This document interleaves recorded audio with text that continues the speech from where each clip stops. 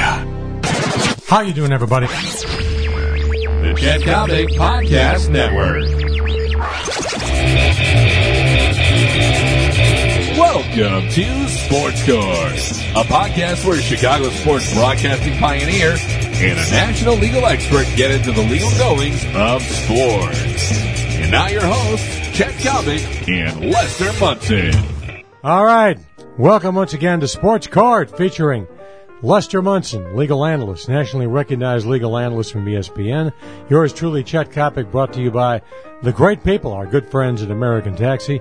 I don't have to tell you that American Taxi is Chicago's premier suburban taxi service for comfort, for safety, for reliability. You will never touch the excellence of American Taxi. Lester, down in Auburn University, there's a young man by the name of Cam Newton. Where do you think this young man might be about 6 months or a year from now? Boy, I don't know, Chet, but he sure can play, and the better he plays, the more stuff people dig up on him. It's like a contest among all of us. What can you find out about Cam Newton today? First, we had this recruiter, a chaser, who offered him to Mississippi State for $200,000. Newton is saying the guy had no authority to do that. It never happened. Now we have Fox Sports reporting that he was about to get thrown out of Florida under Urban Meyer for cheating, for first taking somebody else's paper, putting his name on it. Then he got caught. Then he bought a paper off the Internet and submitted that, and so then he was done. At Oklahoma, that's a way of life. Well, I would say, how does this distinguish him from 45 other football players? But the Auburn coach, guess what he's saying? Oh, this is a good kid. There's nothing wrong with him. It's all garbage. I don't want to hear another word about it. So Auburn is ranked, number 2. So this could become a better and bigger story. Lester, immediately two things come to mind. Number one is Cameron Newton, a new age Marcus Dupree, the young man who had schools literally throwing money at him back in the early 1980s before he committed to Barry Switzer and Oklahoma.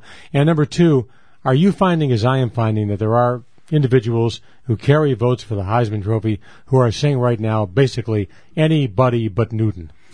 I think there is some similarity between him and Dupree. Dupree was the subject of a recruiting war that goes down in the annals of college recruiting. ESPN, the producer, did a great job with that, with Switzer and with Texas. They came and lived in Philadelphia, Mississippi, right, so they could keep their eye on Dupree every day, all day. Incredible.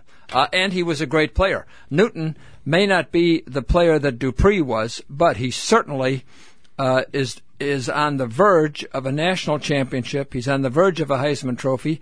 And the way this Heisman is right now, when they've just watched Reggie Bush turn his back in, these guys who are voting are going to be double careful about a guy like Newton. I don't think they want to be embarrassed like that again. Are you disturbed by the legal profession? Are you disturbed by NCAA athletics that Reggie Bush essentially skates in all this? He loses the John W. Heisman Trophy, but let's be realistic. In the eyes of the public, he'll always be a Heisman Trophy winner. So he lost the statue, big deal. Basically, Reggie Bush walked away with a bundle of dough. His family walked away with gifts galore from the people in Troy. Are you, as a member of the legal profession, disturbed by all this? I am. I'm disturbed by the performance of the NCAA in this. They did manage to put together a fairly decent investigation. I think if they had worked a little harder, it could have been a lot tougher case. I think not only is Reggie Bush walking away unscathed, so is University of Southern California. They had both Reggie Bush and the basketball player in a very short period of time. And why are they still allowed to compete? If ever there was, with those two, the death penalty should have been considered, and it was not. So I'm disappointed in the NCAA not enforcing its own rules. How in the devil can Pete Carroll, former head coach at USC, now the top gun with the Seattle Seahawks, honest to gosh, look at a guy with a notepad or a camera and with a straight face say, I had no idea this was going on? To be a head football coach in Division I under the NCAA rules, you got to be able to do that. You have to be able to lie with a smile on your face. You have to maintain all these pretenses that these are student athletes, that they're going to class, and that they are amateurs, and you're not paying them anything. I mean, there's so much mendacity in the world of NCAA football that you could hardly even make a list. Lester, I'm looking at this copy of a brief from the U.S. Department of Justice. It mentions the Chicago White Sox. It also mentions the federal grand jury. Are the Black Sox going back on trial again? Is Joe Jackson's name finally going to be cleared? This is the federal government and the White Sox, but in this case, they're working together. The White Sox figured out that their director of Latin scouting, David Wilder, was ripping them off. He would sign a player, claim the contract was for $100,000. He would then give the player $50,000 or $60,000 and keep the rest for himself. It's a kickback scheme. He's now been indicted here in Chicago for mail fraud. It's a very serious case. There are two of his scouts who are also indicted, and there's a lot of money involved here. There's $500,000, and the White Sox, not only have they lost all this money, I am sure that many of the players they invested in were mediocre players with no future. Sure. The only reason they were signed was because this guy was making extra money by signing them. So we have two other individuals, both of Latin descent, George Oquendo Rivera and Victor Mateo, who are both involved. If you're the prosecution, would you listen to the defense if they offered up a guarantee that Rivera and Mateo would testify against Wilder? Would you be prepared to cut deals with the two lesser lights to nail the big boy? They would do that in a minute. I'm sure that the two scouts, the two Hispanic scouts, are in a hurry, running to the courthouse in Chicago, trying to cut their deal so that by testifying against Wilder, who's the target in the case, they will help themselves. They can save themselves jail time. They can save themselves legal fees. They can look like good citizens, and they can go back home probably without a lot of difficulty in doing a plea with the government on this case. All right, Lester, let's you and I play our favorite game. I will make you a deal. I represent David S. Wilder. 7 counts of mail fraud, a significant sum of money involved. Tell you what I'll do. I'll give you 6 months in prison with a 3-year suspended sentence, 400 hours of community service, and a kickback, not a kickback, but a repayment of $100,000 based on $33,333 a year. Are you buying? The government is probably, Chet, going to want a little more jail time in this case. There's so much money involved here, and the scheme is so egregious that they're probably looking for a year in jail. They are also, in this indictment, asking him to forfeit every nickel that he ever made in this scheme, and that could end up $500,000. Which has already been blown. It's probably gone, yeah. Or he's hidden it away somewhere, a little bit of each, a combination of both. But, yeah, I think once the two scouts become government witnesses, Wilder is going to be in a position where he's going to have to bargain a plea.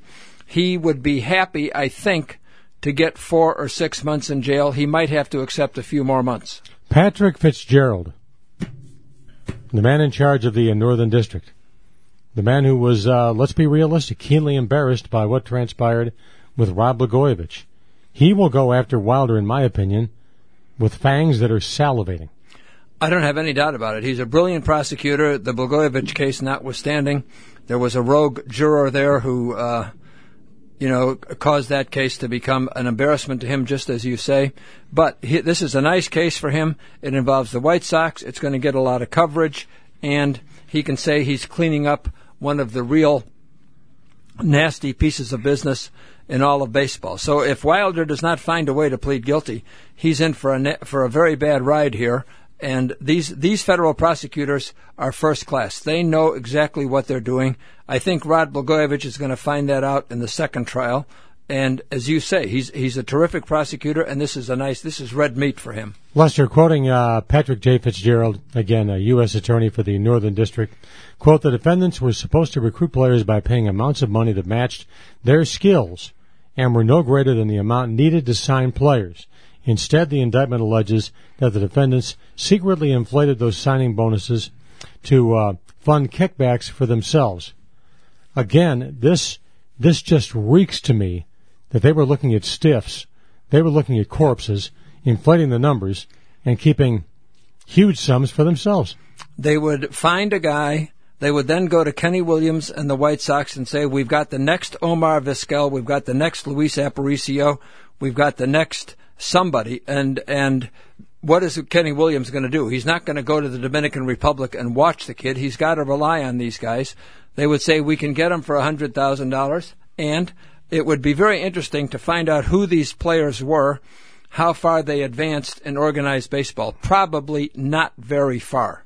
They were stiffs, and they were just tools for these guys to make some extra money. Do you find it very interesting that the investigation actually begins with, according to Fitzgerald, the White Sox themselves, and that they reported their findings first to Major League Baseball? The White Sox figured out what he was doing. They fired him.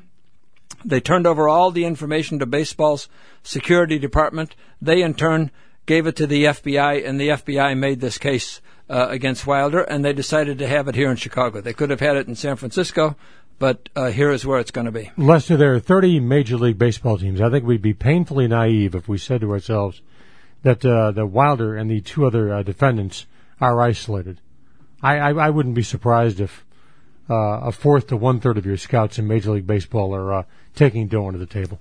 Particularly when they are working in Japan or Korea, or more importantly, in these Hispanic markets. Where there is essentially no visibility. None whatsoever. And the owner of the team and the management of the team, Kenny Williams in this case, they have to rely on these guys. They have to rely on their word. They have to trust them, and they have to make their investments accordingly. And we all know that the teams that do well are doing a lot of scouting in Hispanic nations and in Japan.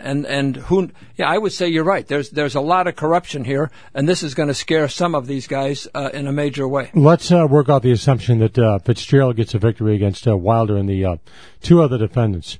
Would you then be surprised if the Chicago White Sox were to file suit against Wilder? They could. It would not surprise me at all. They would have to decide whether he would be good for any of the money. Obviously, it's a case they could win. They could file it. They could win it. And then, however, he may have either wasted all the money or hidden it away so that they couldn't collect it. But I would think that to show that they are the victims of a corrupt individual, they might want to file that case.